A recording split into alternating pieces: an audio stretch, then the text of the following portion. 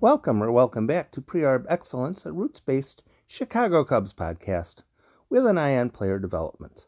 COVID has switched my attention this year to major league games, but players develop at that level as well until they no longer do. If you have any questions about Cubs player development, the pipeline, fire away, or anything else along those lines, fire away on the contest line at Tim815 on Twitter or on my Facebook Pre-Arb Excellence group.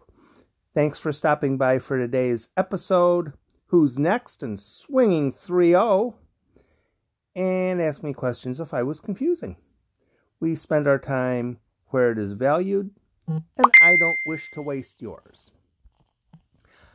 I just now sent in an article on who I would add to the Cubs player pool. I talked about that a couple days ago. What I want to talk about today is, well, in addition to swinging 3-0, who you might expect as far as names from the current player pool that might chip in, particularly along the lines of pitching, because most of the 60-person player pool is pitching. The current setup is somewhat of a, who knows what the heck is going on. Almost by design, it seems. Nobody knows who's in anybody's 60-person player pool. If you really, really know your team, perhaps, maybe you have a source that you can find that lists the people in your team's 60-person player pool. Maybe you can find that. Today I patched together something which I consider accurate. I might be off a little tiny bit, but it's a list of about 25 names of players who are not on the 25-man roster, but are at the 60-person player pool. It's not a complete listing of all the players on the 40-man roster. There are two players that the Cubs currently have on their 40-man roster, Zach Short and Manuel Rodriguez. They're on the 40-man roster, but they're not at the 60-person player pool. Strange. Probably the Cubs figure that Rodriguez suffered a forearm strain in spring training, and they wanted him to get in work this year, but the way things ended up playing out, they're probably not going to call him up this year, so there's no point in sending him off to the 60-man player pool. Zach Short wasn't injured in spring training, but similarly, they figured, I don't know, he should be there. He should be there, but when you have only a limited number of spots, which Major League Baseball considered very essential to tightly limit how many players can practice at the alternate player pool, you don't have enough spots for everyone. Now, when I run through the list, which I'm going to in a second here, remember that not all of these players are necessarily at the alternate training site in South Bend. For instance, Jose Lobaton, a catcher, has been on the list for about 4 weeks, but he probably hasn't been in South Bend ever. Lobaton's job is to be on the taxi squad, which is guarded with even more secrets than CIA assignments to foreign cities. If you don't absolutely have to know who's on the taxi squad, you're not going to find out. Once I dropped it to Taylor McGregor, hey, I'd kind of like to know who's on the taxi squad. Well, I didn't hear it, and it's kind of a tightly guarded secret because it's very essential for people to not know what the heck is going on. So I'm going to run through a list of some players, and some of these guys most of these guys are in South Bend practicing, however that ends up working. And the people from South Bend who want to interview the players, call and talk to them and ask them what's going on, they're not allowed to. So it's almost it's ridiculous. But here are the list of players that the Cubs have in their alternate training site, seeing as I just sent an article to Al, and he gave me the thumbs up sign saying he received it, so he's going to read it, and it'll probably print today. Here's the list of the players on the 60-man player pool that aren't on the 25-man roster, 28-man roster, 26-man, whatever, you know what I mean, 28. Adbert Alzolay, and I will interrupt myself right away. Very possibly, Alzolay will be the starter on Wednesday in the doubleheader, which means he would get called up and then sent back down, kind of like what happened with Tyson Miller yesterday. Adbert Alzolay, Rex Brothers, Dylan Maples, Justin Steele, Corey Abbott, Cody Allen, Burl Carraway, Matt Darmody, Juan Gomez, Kelvin Herrera, Danny Hultzen, Braylon Marquez, Trevor McGill, Dakota Mekas, Jack Patterson, Michael Rucker, Keegan Thompson, Miguel Amaya. Those are the pitchers. Catchers are Miguel Amaya. Amaya is on the 40-man roster. P.J. Higgins and Jose Lobaton. Neither of those two are, though they are catchers. And infielders, Christopher Morel, Hernan Perez, and outfielders, Brennan Davis, Ryan Lemaire, and Ian Miller. So, by the basic looks of it, there are 17 or 18 pitchers at the alternate training site and 8 hitters. Since teams have players on the taxi squad, not all of those players are there. I would imagine, for instance, Hernan Perez probably is not in South Bend. He's probably not slumming it in the Mishawaka area. No offense to anybody in South Bend. I love it there. It's just a matter of the alternate training site is not the Ritz of Chicago. And I would imagine Lobaton is with the parent club. I would imagine Hernan Perez is with the parent club. And probably maybe Ian Miller. Maybe. Perhaps Miller is down getting work in South Bend. Maybe not.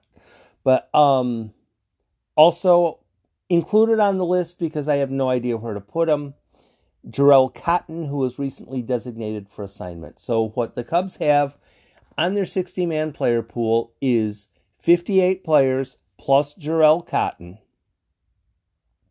So if they decided, they could add 2 more additional players to their 60-man player pool. And I am going to take my break early.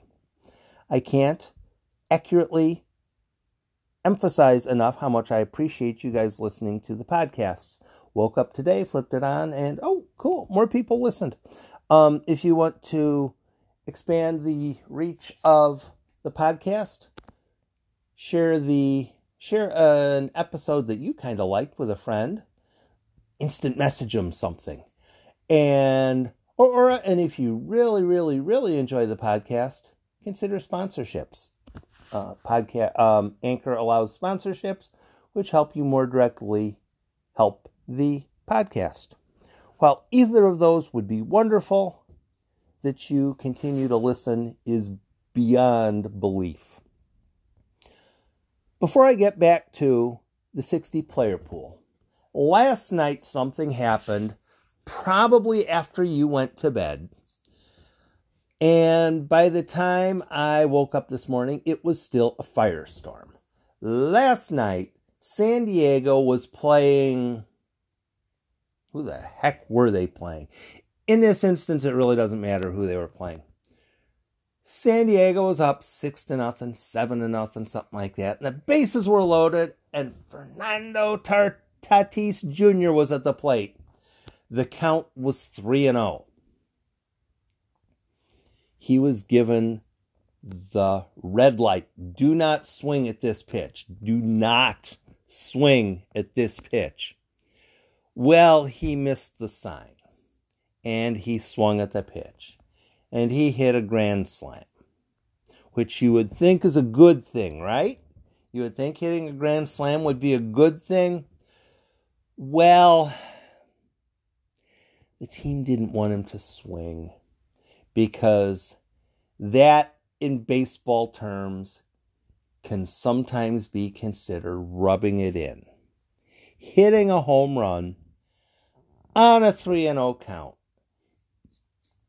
is kind of considered bad form. In baseball, historically, if it's a 3-0 count, the hitter dials it back, takes the pitch. The umpire, if it's even remotely close, calls it a strike, as I do my little fist pump. And that's the way baseball has been for 88 billion years. Why? No. That's the way it's generally been. Is that a good thing or a bad thing? That's the argument today. Somebody was saying that no coach will ever tell a player to have the red light on 3-0. It's like, well, apparently somebody at the major league level did, otherwise we're not having this discussion. Why is it that, what's Tatis, 6'3", 230? You know, he's built, he's a dude. Why, if somebody's going to toss him something, 87 and straight across the heart of the plate, why don't you have him swing at it? Coaches in baseball are usually older. And by older, I don't necessarily mean 27 or 32. A lot of times, coaches are in their 60s. When you have a coach who's in his 60s right now, his formative baseball years were 1970s, 1980s. That's when he learned the game, learned to love the game, and started to do things that crafted him using the game for a career. So, to make the argument of whether a person should swing 3-0 or should not swing 3-0, you kind of have to go back 40 years to understand why people are in opposition to players swinging 3-0. It used to be back in the day, and I think I've gone down this road before a couple of times, you would have a couple of guys on your squad who could go yard, and a whole bunch of guys who really couldn't. Let's take the 1969 Chicago Cubs. Catcher, you have Randy Hundley. First base, you have Ernie Banks.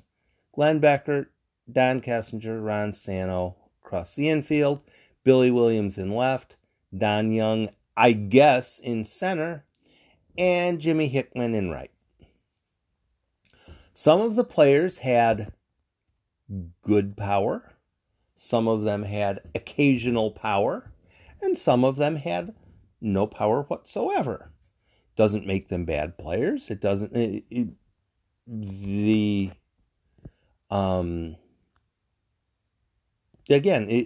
if a player can occasionally hit a home run, but you didn't have dudes like Fernando Tatis Jr., Billy Williams, Ernie Banks, Ron Santo, all made the Hall of Fame. All were very good players. None of them were built even remotely like Fernando Tatis Jr. Players then would hit home runs. They'd have good home run seasons, but you didn't have dudes that were that ripped.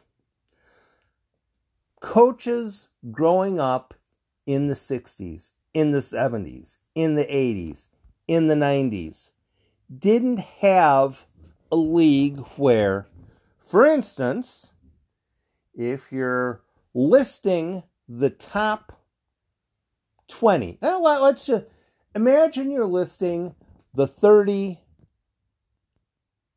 third basemen in the league, from 1 to 30, as far as being really good. Current Major League list, 1 to 30, of who's the best third baseman of those 30 to who's the worst third baseman. For the Cubs on the list, I would imagine would be Kris Bryant. He's kind of the third baseman, though sometimes they stick him out in left field to get David Bote into the game. So Kris Bryant would be on the list. Now, I don't know where you'd put Bryant on the list of 1 to 30. You're certainly welcome to hit me up on Twitter with where you would consider Bryant. But there's a whole lot of really good third basemen now. I don't know if Tatis is being considered a third baseman, or maybe they've decided to move him to first base or outfield, or somebody considers him first base or outfield or whatever. But when you have Matt Chapman, Anthony Rendon, I'm not even going to go through the entire list. There are a lot of really good third basemen. Why? Because to be a good third baseman, you have to be able to defensively move quickly enough to make 2 quick jab steps in either direction. You have to have a degree of quickness. You have to have a strong throwing arm, and it kind of helps to be able to hit a bunch.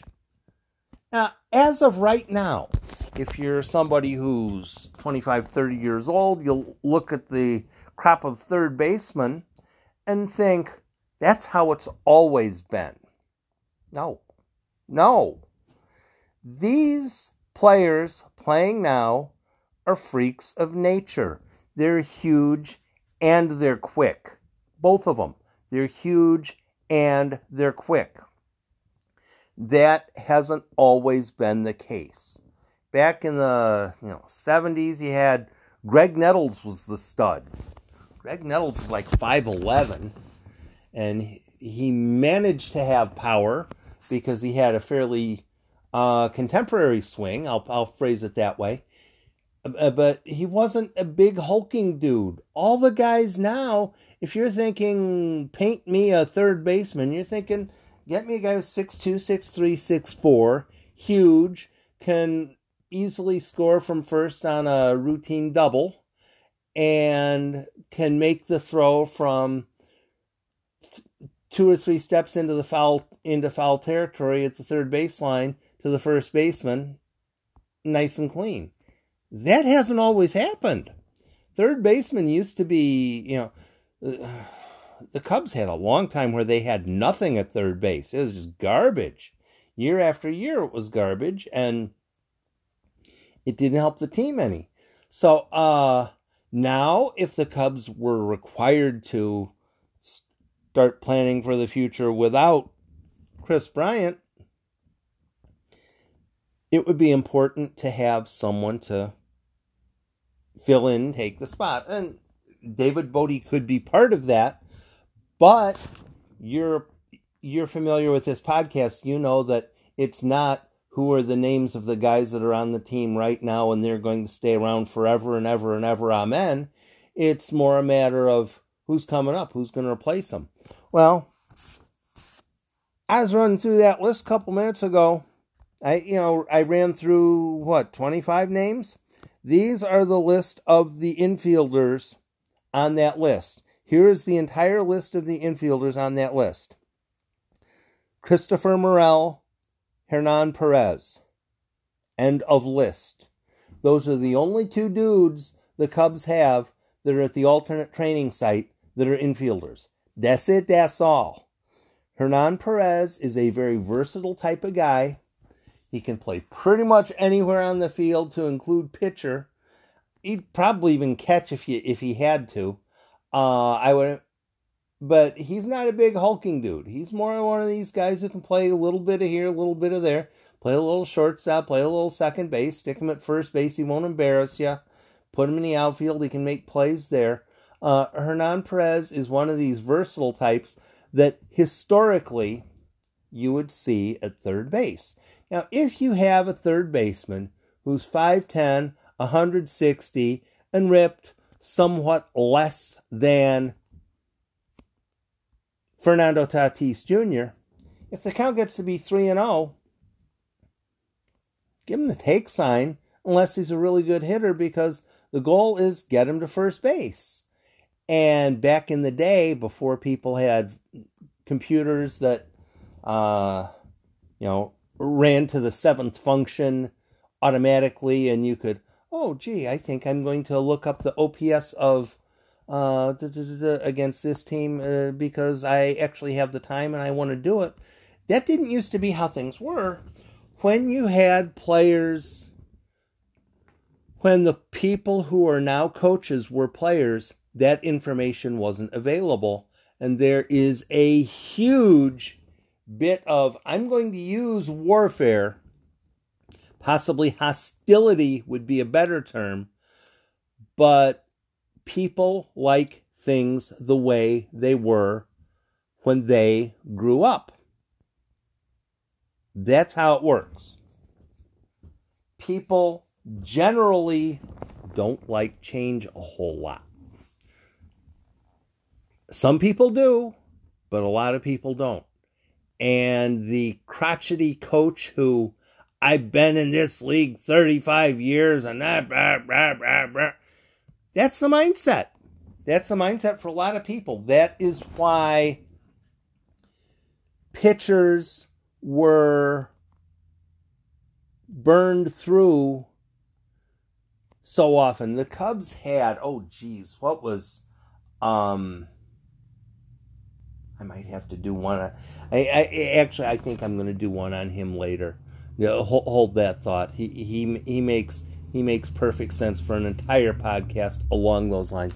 But when you have a mindset that this is the way we did it 10 years ago, so I'm going to keep doing it that way until I'm proven I'm wrong.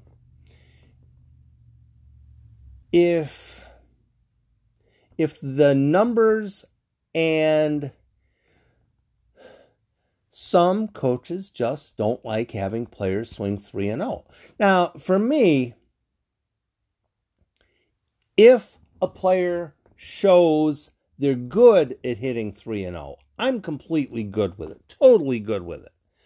On the other hand, for instance, I looked it up last night because there's one particular player in mind, and I was thinking, I don't remember him having a whole lot of success swinging 3-0.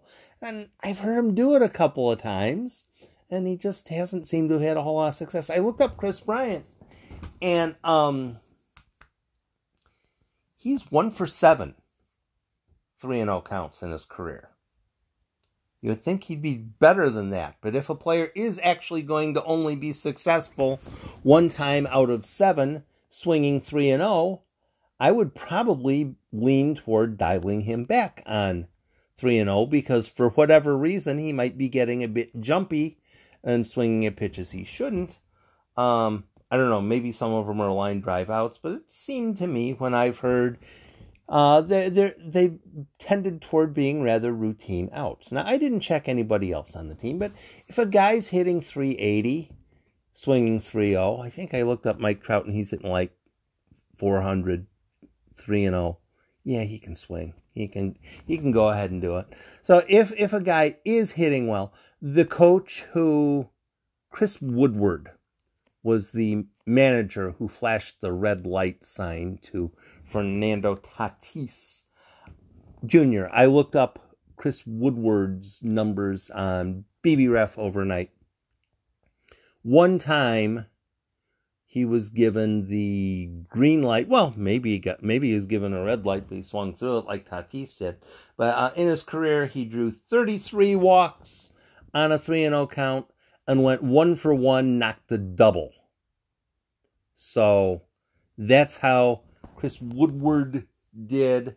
But he's deciding that he wants to tell Fernando Tatis, yes, I went 1-for-1 with the bases loaded, but I want you to not swing with the bases loaded.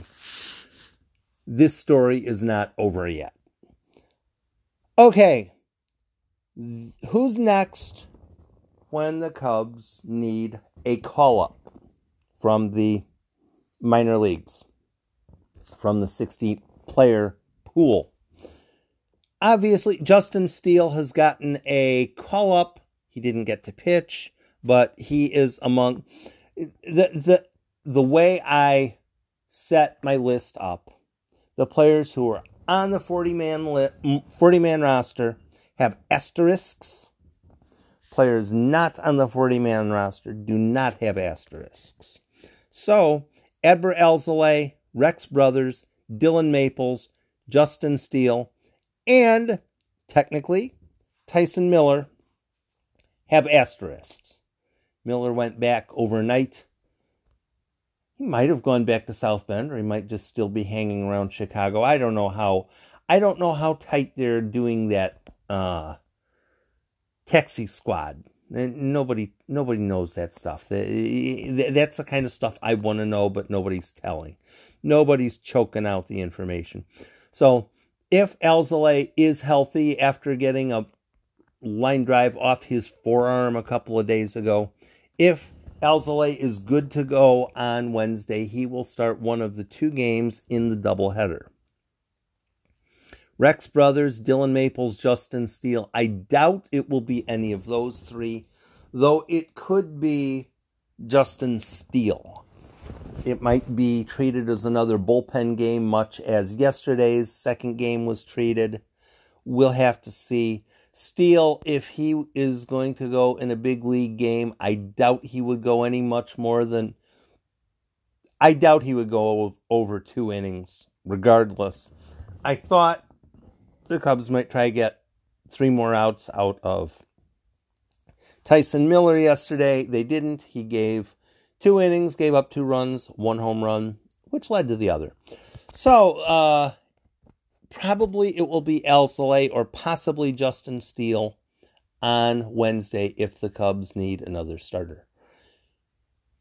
Theoretically, though I doubt it, since they shortened Tyson Miller, he might be able to come back, but I really doubt they'd even mess with that because it's not how things are usually done.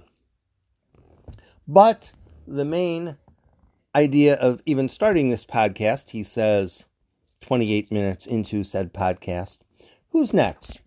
Cory Abbott tops the list alphabetically, and he's probably pretty darn close realistically as well.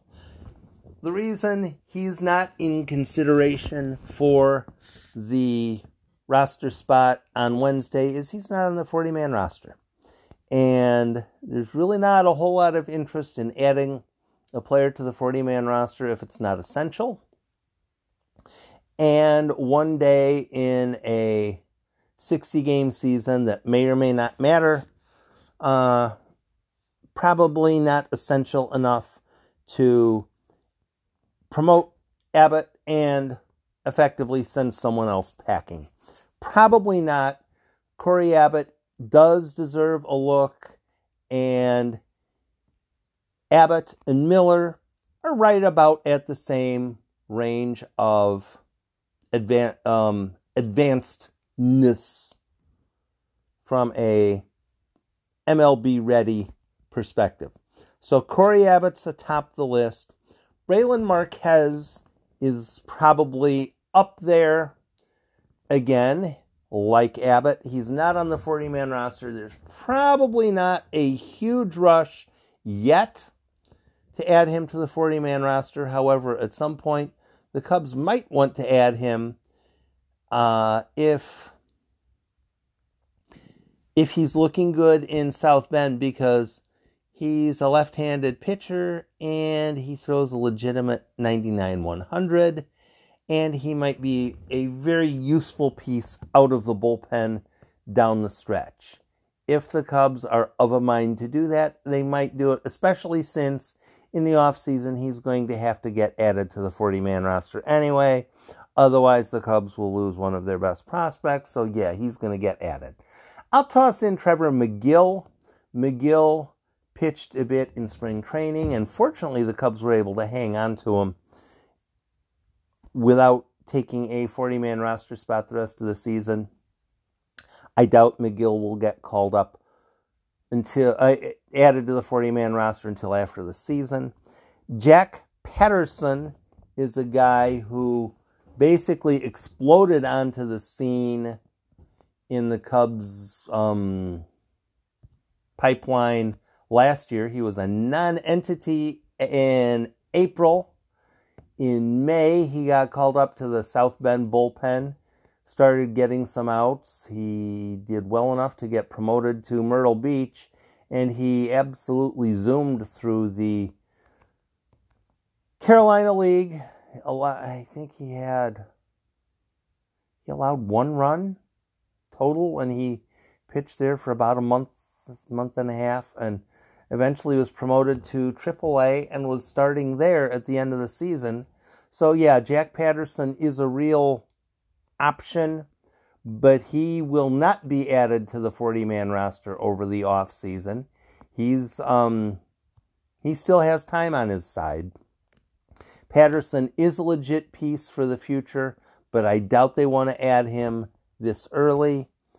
Keegan Thompson pitched at Auburn, and he's probably about a half a step behind Tyson Miller and Corey Abbott, about a half a step.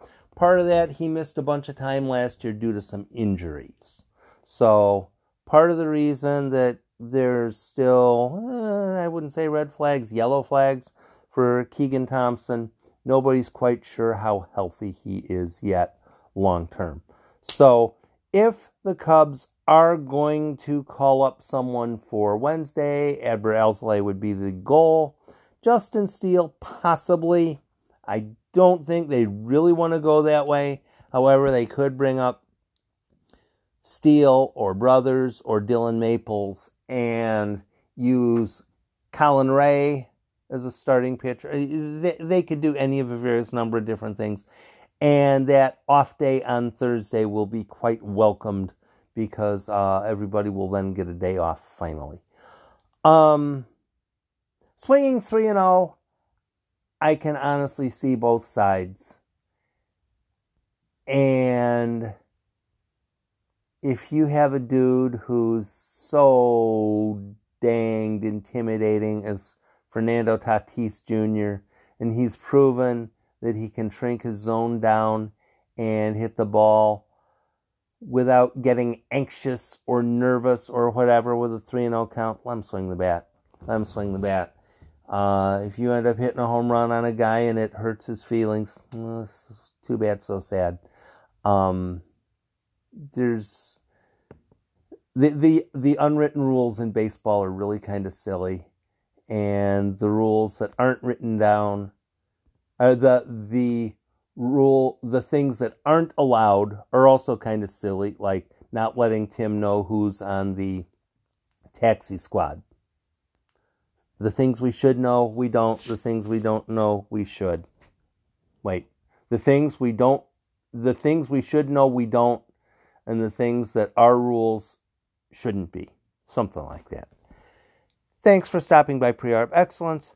I'll try to post another podcast as circumstances warrant. In fact, I have one in mind right now.